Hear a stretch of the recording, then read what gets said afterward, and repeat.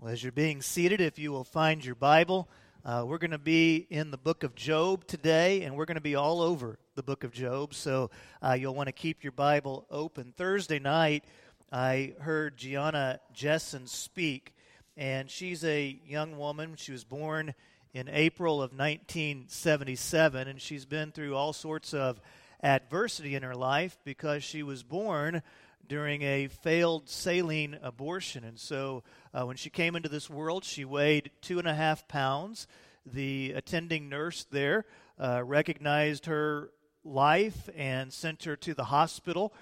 She had very little chance to live at that point. She was put in an incubator, and days went by, and she just kept on surviving. It turns out that she has cerebral palsy from the event. As they began to realize that she was going to make it, she was placed in foster care. That did not go well for her because it was a very difficult environment for her. Eventually, she was adopted, but she's dealt with a lot of lifelong issues, and she's always had to really work hard to overcome in her life. And so as I was listening to her speak, one of the things that struck me is that she never whined, she never asked, why me? In fact, she said something that got my attention. She said, I'm thankful for the gift of cerebral palsy. And then she went on to share that it was her cerebral palsy that had been a great opportunity for her to be able to reach out and help others through their own difficulties. We are in a series of messages that I've called The Opportunity of Adversity. And in these messages, we're talking about the difficulties with which we all face and wrestle with. And they can come in a lot of different packages. They can be relational difficulties, work difficulties. Many of us have faced the hailstorms and all the challenges that brought with us. Sometimes the difficulties that we face are not life-shattering, and sometimes they can be very deep and very, very personal. But let me ask you this question. In your life, what adversity are you facing right now? And then secondly, when adversity comes, are you able to see and seize the opportunities, or do you get seized by the why me's? Last week we looked at Romans chapter 8, and we tried to lay a theological foundation for dealing with the fallen state in which we live, the fallen world in which we lived. And we talked about three things in regards to God's plan. Number one, God's plan seeks to liberate what He creates. When Christ came the first time, He sought to liberate us from the bondage of sin upon our lives. When Christ returns, and it's important for you to have an understanding of the return of Christ and the reality of heaven, because when Christ returns the second time, He will liberate the creation. The shalom of creation that was broken in Eden will be restored, and Christ, God, will once again reign over His creation. So we saw how God seeks to liberate that which He creates. Secondly, we talked about how God's plan is always more immense than what I can sense. And thirdly, God vindicates what He dictates. Now today and in the coming weeks, here's what we're going to do. We're going to look at some examples from the Old Testament. Bible men and women who faced adversity were able to seize the opportunities in the midst of their adversity, were able to press forward in faith rather than retreating in fear. The reality is that much of what God is doing in your life right now is beyond your finite ability to see it, to hear it, to understand it completely, and beyond your ability to control it. But our God is always at work. The quote from Desiring God Ministries that at any given time, God may be doing 10,000 different things in your life, 3 of which you are aware of. God is always at work in our lives. And often, God's greatest work is done during our times of adversity. That doesn't mean that everything is good. There is real evil, there is real suffering, but it's during those times of adversity that God grows us, stretches us, draws us to himself, and also connects us to other special people in our lives. It was an adverse time in Israel's history. They were enslaved to the Egyptians. If you were a young child born in that time period, you didn't have hope, you didn't have dreams, you were going to live out your entire life as a slave. But then God called a great liberator, and Moses, in an act of faith, trusted God, and an opportunity was born. There was great adversity in Ruth's life. Her husband had died. She was now a widow at a young age. The society in which she lived didn't offer her much hope for a young widow, but God called her to a new beginning. And in an act of faith, Ruth trusted God, and an opportunity was born. Bartimaeus had lived his whole life blind. He was scorned by society. He lived in an environment where they felt if you were blind, you had been punished by God. He had no hopes and dreams. His life was going to be lived out sitting beside the street, begging for enough money to eat and to carry on with life for another day. But then one day, Jesus passed by, and in an act of faith, Bartimaeus trusted God. An opportunity was born. It was a horrible time in Esther's life. She had lived somewhat of a charmed existence. She was a beautiful young woman, and because of that, she had become queen. People had recognized her and loved her for her great beauty, but now she found herself in a situation where her people were on the brink of genocide, and her husband had been deceived by an evil man. But then, in an act of faith, going beyond superficial realities, Esther became a woman of great courage, and she trusted God, and from that act of faith, opportunity was born. In every adversity, there is always opportunity. And when we find ourselves in difficulty, that is a moment where we have to decide, am I going to press forward in faith, or am I going to retreat in my fears? Last night was prom night for many of our students around the area, and so I was on Facebook and I was kind of just checking in with people's lives, and I noticed that a lot of pictures, there were a lot of pictures of kids going to prom, and so I was enjoying those and you know, seeing these kids grow up. It's one of the cool things about being a pastor. But then I had this horrifying moment where I realized that I'm the dad of daughters. And one day, they're going to grow up, and there's going to be some pencil neck geek that wants to take them to prom. And that was a very difficult moment for me. Now, fortunately, I also found there on the World Wide Web that a father had put together an application for dating his daughter.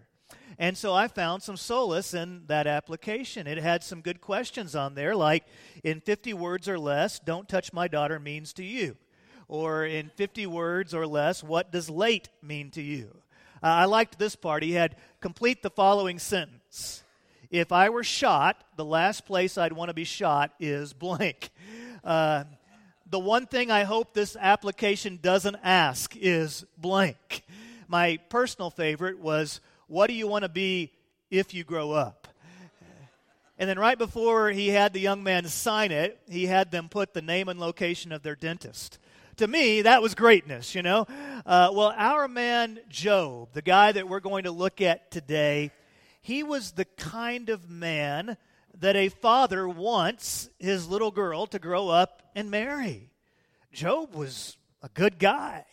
He was the kind of guy that you trusted. If you have children, you would trust Job to watch your children. He was a man of great integrity, and he was a godly man. His story begins in chapter 1 and verse 1. There was a man of the country of Uz named Job, and he was a man of perfect integrity, who feared God and turned away from evil. He had 7 sons and 3 daughters. His estate included 7,000 sheep, 3,000 camels, 500 yoke of oxen, 500 female donkeys, and a very large number of servants. Job was the greatest man among all the people of the East. Job was the kind of guy that whenever you were walking down the street with your nephew or with your son, whenever you were walking down the street with the kids that you teach, you would say to them, hey, that's an example for you. He's the kind of guy that you need to grow up to be. He's a good man. But then God allowed into Job's life adversity. Now, it wasn't because Job was being punished. In fact, the Bible specifically says that this adversity was allowed into Job's life because God wanted to provide for him a stage upon which he could demonstrate his faith. And so we see in verse 13 what is perhaps the most horrible day you could imagine. A terrible day in Job's life. One day when Job's sons and daughters were eating and drinking wine in their oldest brother's house, a messenger came to Job and reported, while the oxen were plowing and the donkeys grazing nearby, the Sabaeans swooped down and took them away. They struck down the servants with the sword, and I alone have escaped to tell you. He was still speaking when another messenger came and reported, a lightning storm struck from heaven, and it burned up the sheep and the servants and devoured them, and I alone have escaped to tell you. That messenger was still speaking when yet another came and reported. The Chaldeans formed 3 bands, made a raid on the camels, and took them away. They struck down the servants with the sword, and I alone have escaped to tell you. He was still speaking when another messenger came and reported, your sons and daughters were eating and drinking wine in their oldest brother's house. And suddenly a powerful wind swept in from the desert and struck the 4 corners of the house. It collapsed on the young people so that they died, and I alone have escaped to tell you. What a tragic situation. Around our house this week, my wife declared an electronics fast. And so we've been going without television, without electronics for a few days in our house, no iPad video games. And so my 6-year-old is enduring all this. If you know McKenna, she's very expressive. And she just kind of looks at us and goes, worst day ever. And that's exactly what Job really had. He had the worst day ever. Question for you. How would you respond in this situation? Job had lost everything that he had worked for. Not only did he lose his stuff, but he also lost his employees, and so his ability to regain what he had lost was very diminished. There was no Allstate to call. There was no government to offer a bailout. Everything was just gone. Now, Job was human. And one of the things I love about this story is if you read the book of Job in its entirety, you see his hurt. You feel his deep suffering. He didn't just go through this like a robot. He hurt. He embraced the pain that he felt. Yet in verse 22, the scriptures say, throughout all this, Job did not sin or blame God for anything.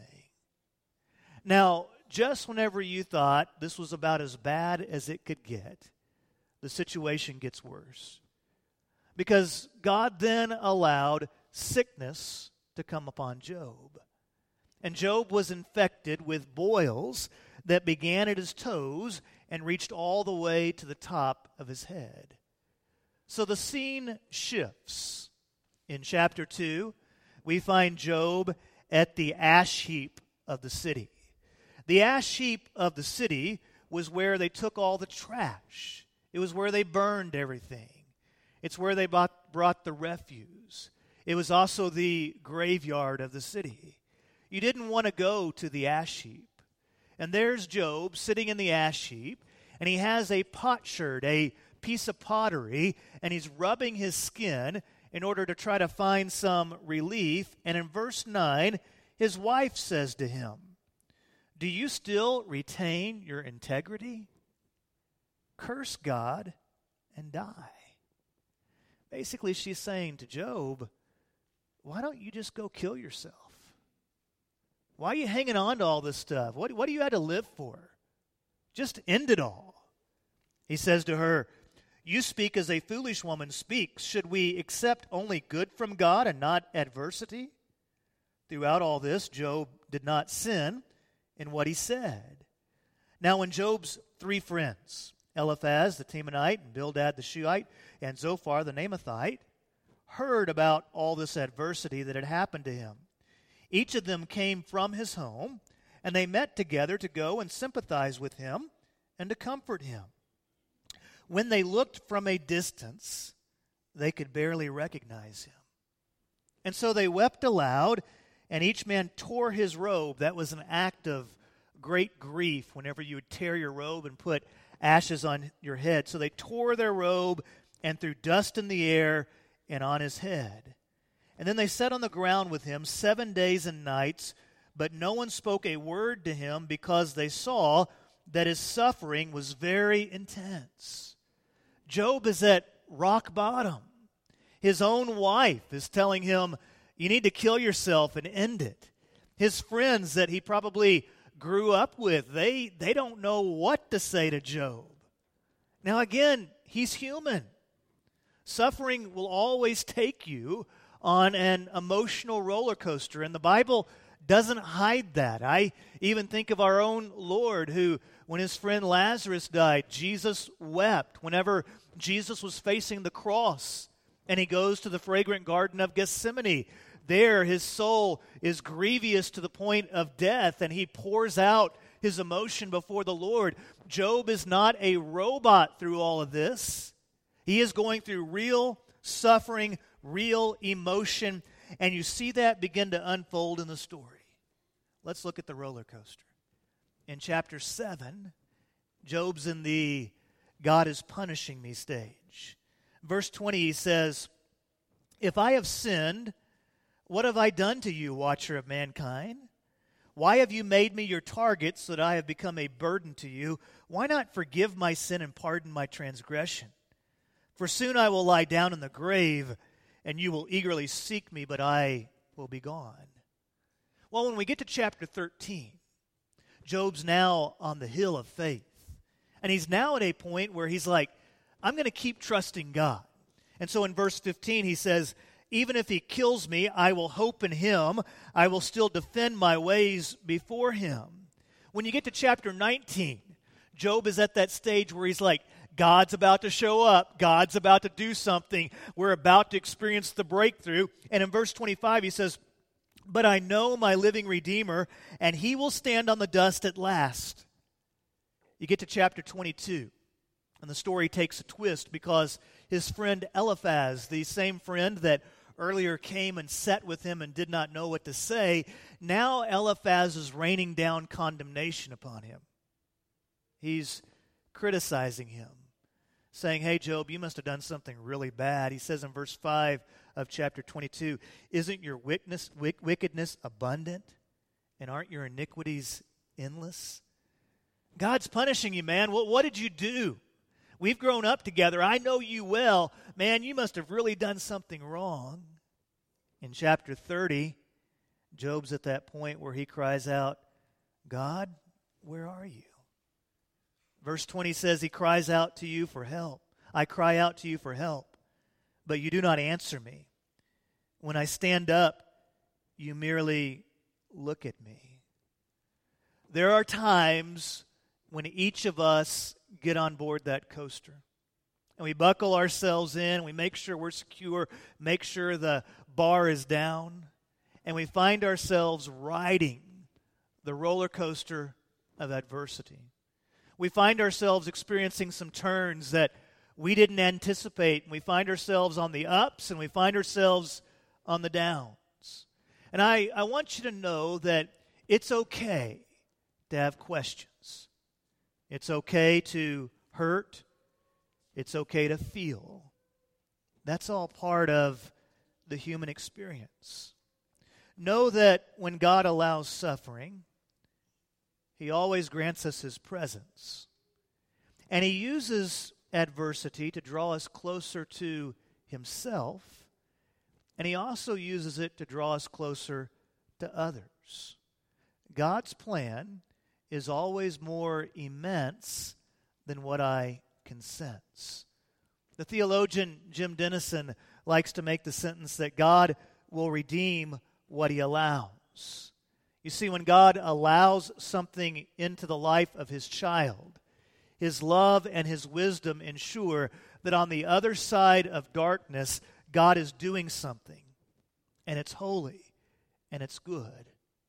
So whenever you find yourself in adversity, do you retreat in fear, or do you go forward in faith?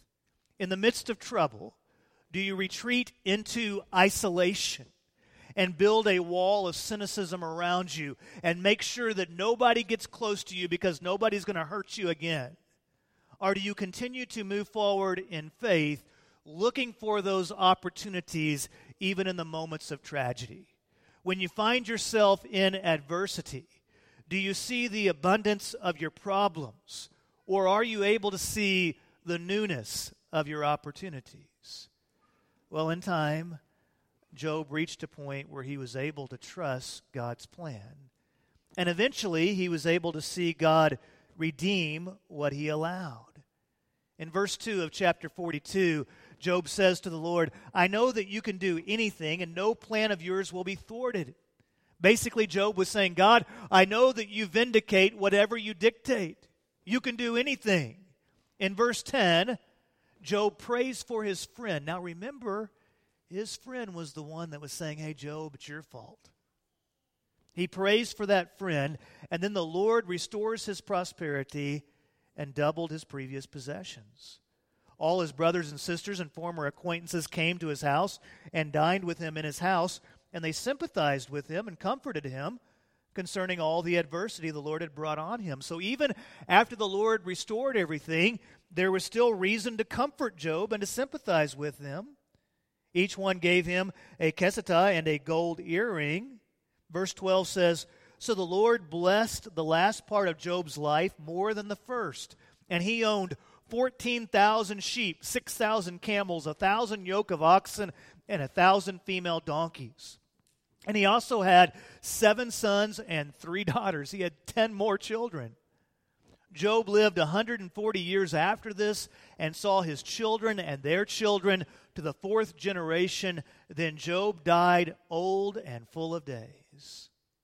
Now I want us to ask a question for Job, a question that he didn't completely ask. And that question is why? Why would God allow a good man like Job to lose all of his stuff, to lose his children, to lose his wife, to lose his health? Now, I will say this. I don't have all the answers to why. A theologian that gives you all the answers to the whys of life is a scary theologian, because there's always more to God than what we know. Our God is not so small that we can contain Him to all of our little cliches and easy answers. But I do want to talk about a few reasons that we can see as to why God allowed Job to go through this season of suffering. Number one, God was giving Job the opportunity to demonstrate his faith. In his adversity, Job's faith was demonstrated in a very genuine, authentic manner. In Hebrews chapter 11 and verse 6, the Bible says, now without faith it is, does anybody know the word? Impossible to please God. It doesn't say it's challenging. It says it's impossible to please God without faith. For the one who draws near to Him must believe that He exists and rewards those who seek Him. Now notice 4 things. Without faith, it's impossible to please God. Number 2, faith requires you to draw near to God. You see, if you retreat from God into your fears, it is a retreat from faith. As you draw near to God, God births within you a faith that can transcend you. Beyond your own abilities, God gives you the gift of faith. Thirdly, we are to believe in God's presence. You see, whenever we when we knock on the portals of heavens and we cry, God, why? He doesn't always give us the answers to the whys, but He always grants us His presence. And we believe in God's presence, and we embrace that, and we find strength from that. Fourth, we trust in His reward.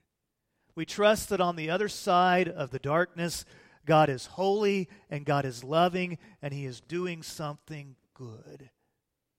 And through our adversity, God draws us closer to Himself, and He also connects us with other people so that our lives can be given out in service as well. Secondly, God used Job to show us how faith pushes through doubt. It's normal for you to have doubts.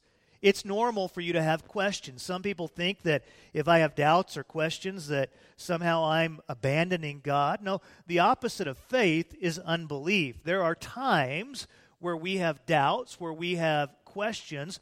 What saving faith does is it pushes through those doubts and questions back to God.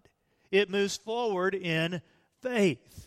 Faith pushes through doubt towards belief. Cynicism analyzes doubt towards unbelief.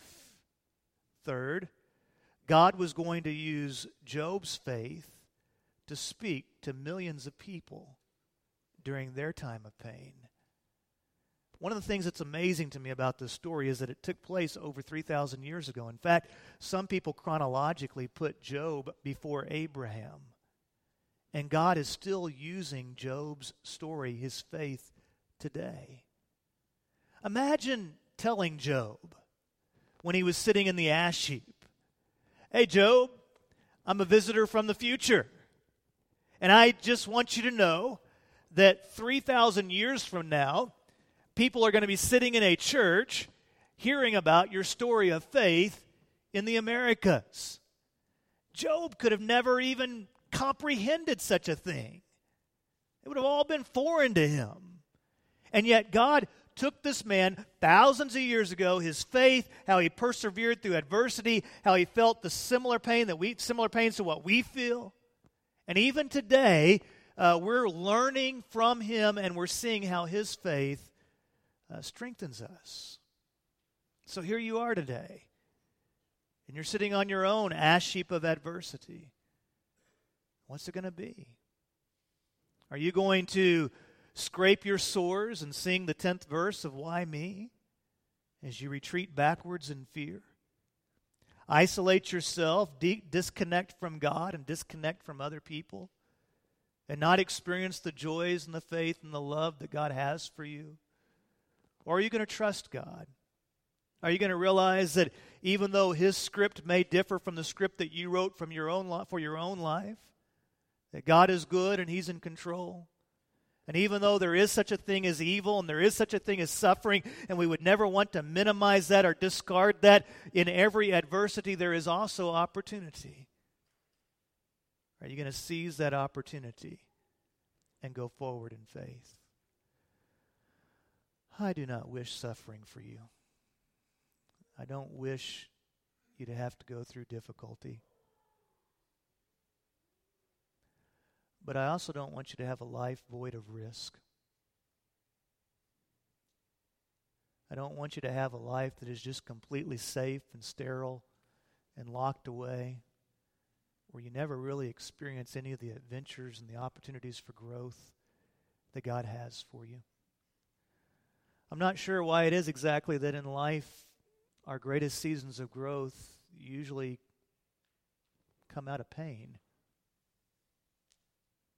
But that's true in a lot of areas. Academically, physically, relationally. When we persevere through the struggle, we mature, we grow. And sometimes in life you have to take that step of risk. You have to realize that I don't have all the answers. I can't see everything, but I'm going to trust God. And I'm going to believe in Him. And I'm going to believe that as I trust Him and go forward, that He's going to bring opportunities into my life to know Him better and to connect to other people around me. And so I'm going to go forward in faith. Would you be so kind as to stand with me, please, as we come to a time of commitment?